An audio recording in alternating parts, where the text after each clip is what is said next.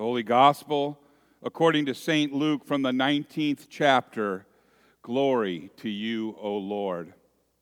The Gospel this morning is from St. Luke chapter 19, verses 1 through 10. It can be found in the Pew Bible on page 1630. Luke 19, 1 through 10. Jesus entered Jericho and was passing through. A man was there by the name of Zacchaeus. He was a chief tax collector and was very wealthy. He wanted to see who Jesus was, but because he was short, he could not see over the crowd. So he ran ahead and climbed up a sycamore fig tree, to see him, since Jesus was coming that way. And when Jesus reached the spot, he looked up and said to him, "Zacchaeus, come down immediately. I must stay at your house today." So he came down at once and welcomed him gladly. All the people saw this and began to mutter, "He is gone to be the guest of a sinner?" But Zacchaeus stood up and said to the Lord, "Look, Lord, here and now I give half of my possessions to the poor. And if I have cheated anybody out of anything, I will pay back 4 times the amount." And Jesus said to him, "Today, salvation has come to this house, because this man, too, is a son of Abraham. For the Son of Man came to seek and to save the lost." This is the gospel of the Lord. Praise to you, O Christ. You may be seated.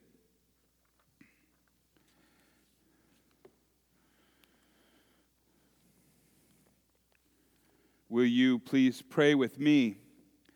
May the words of my mouth and the meditation of all of our hearts be acceptable in thy sight, O Lord, our rock and our Redeemer. Amen. In the name of Jesus. We're transported in time to a historical account of Jesus coming into Jericho. And I'm reminded of some modern day circumstances and happenings.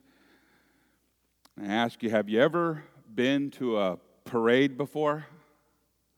Yeah? Have you ever been to a parade where you couldn't see over the person in front of you? It isn't very much fun, is it? And if you can't see, that's sort of the whole point. When I was a little boy, you could move the little ones up front, and kind of sit on the curb and so forth. Probably not at the Rose Parade, but in our little town, you could do that. And then I would see people that were height challenged. There was a period of time where they made these periscopes. They were boxes, and they looked really goofy.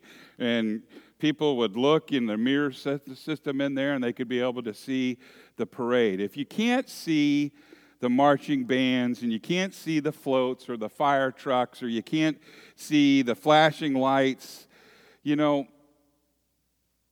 what good is it? Some people use periscopes to see, but that is really the reason why my family and I watch the Rose Parade on TV. Because we miss something, we get to see it again and again and again. Now, the Lucan account this morning is about a man who went to see basically a parade. It was Jesus coming into town, and he couldn't see above the crowd. The main attraction was Jesus of Nazareth. And Jesus, by this time, had become quite famous because he had performed many miracles. And oftentimes there were a lot of fans of Jesus, but few real followers. So he had performed, in their eyes, many miracles. We know that he raised Lazarus from the dead. We know that he had restored sight to a blind man named Bartimaeus. We know of what he was doing, as did the people. And so they wanted to see him. So when he entered the city of Jericho, the atmosphere was likely very much like a parade. The people lined the streets, hoping to see and get a glimpse of Jesus. And one of the people in the crowd happened to be this little man who was very, very short. He was so short that he couldn't see, and he didn't have a periscope. And it wasn't being live streamed or on TV played over and over again, and he really wanted to see Jesus. So what did he do? Something astounding that no Hebrew man would ever do. Not one with his stature, of his status. He climbed a tree to see Jesus.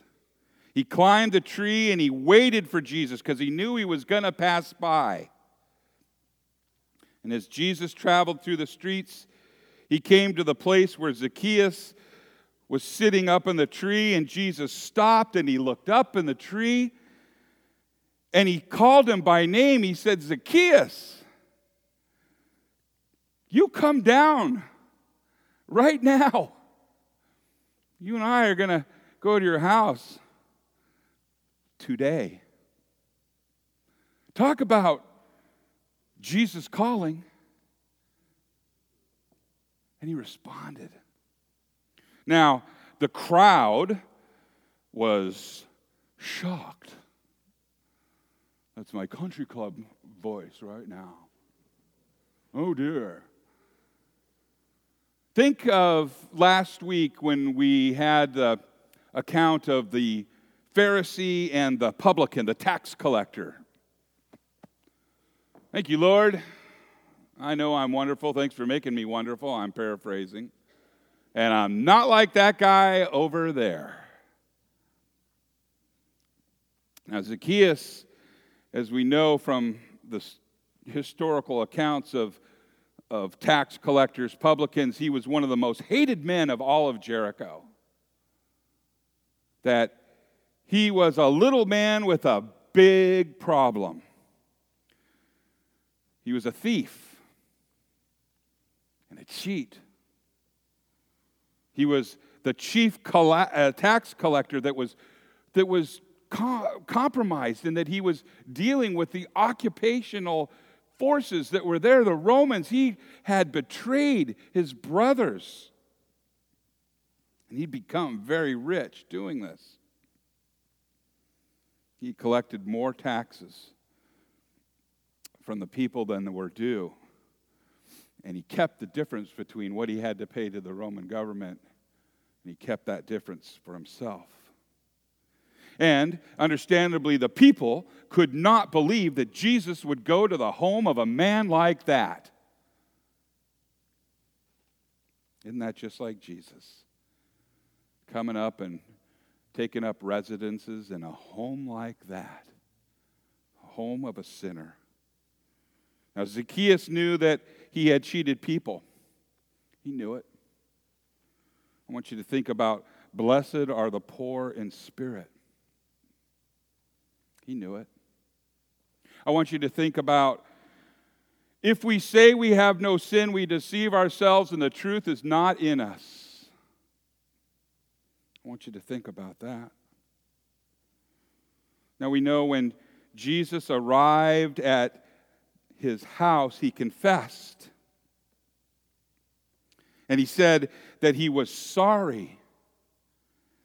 And he repented by saying, "I am going to give half of all that I own to the poor." and anyone that I have cheated, I will pay back 4 times that amount. Jesus didn't say, and only half. It seems like maybe he wasn't interested in the amount. No, Jesus said something even more astounding than that. He said, "Today, salvation has come to this house."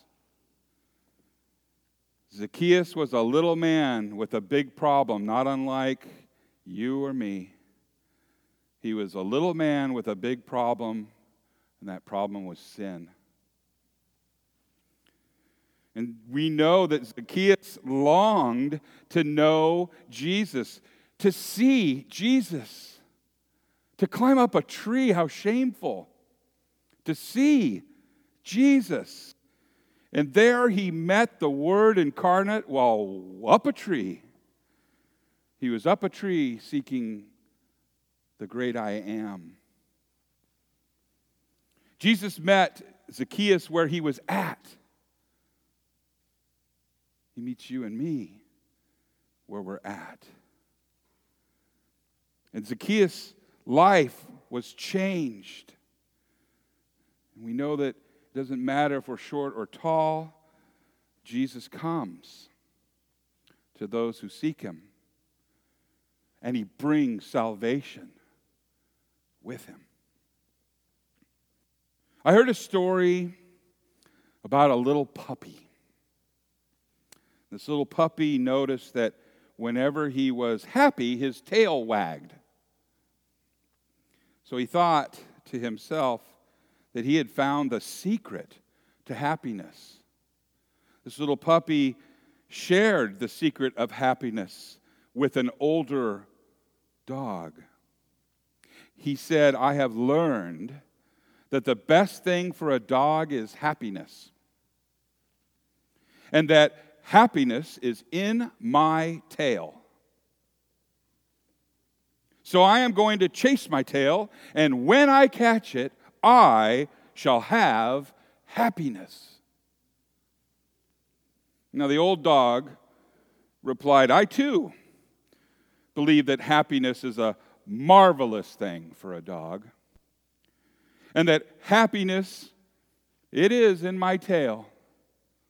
But I have noticed that when I chase it, my tail keeps running away from me. But when I go about my business, it follows me wherever I go." You know, our Bible, the Holy Bible, has a lot to say about being happy. However, it doesn't say, "Happy are they who have a lot of money." It doesn't say, "Happy are they who live in big houses and drive big cars." It doesn't say, "Happy are those who die with the best toys." It doesn't even say, "Happy are they who only have good things happen to them." What the Bible does say in Jesus' Beatitudes are, happy are the merciful, happy are the peacemakers, happy are the pure in heart. The Bible also says, happy is he who trusts in the Lord. Many of us, at times, are like that little puppy chasing his tail,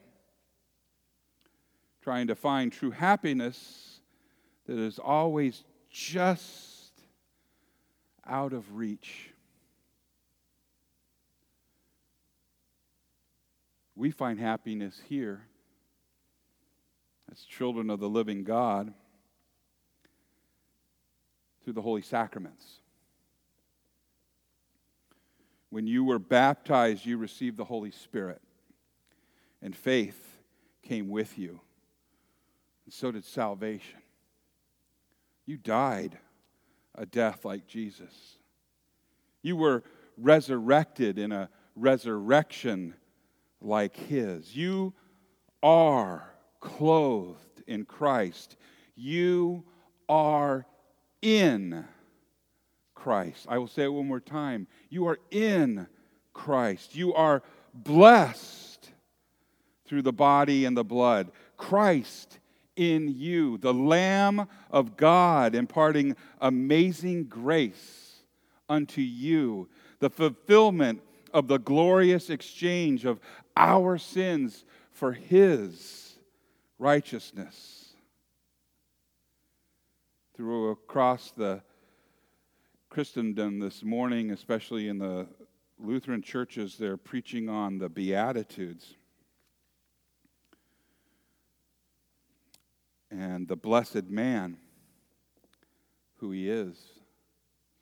And I defer to a person that I think very highly of, Chad Bird, and I'll paraphrase what he says about this, that the blessed man is Christ.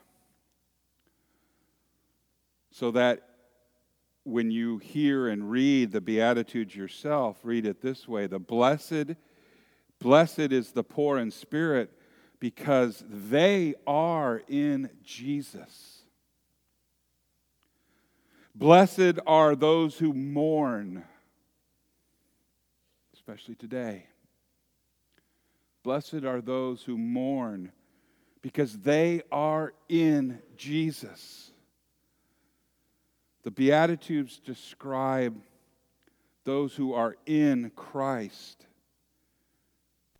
who are blessed not because of who they are or what they do or don't do, but solely because they are in the Messiah. The cloud of witnesses that we remember today are experiencing that right now. And one day, we will too. In the name of Jesus.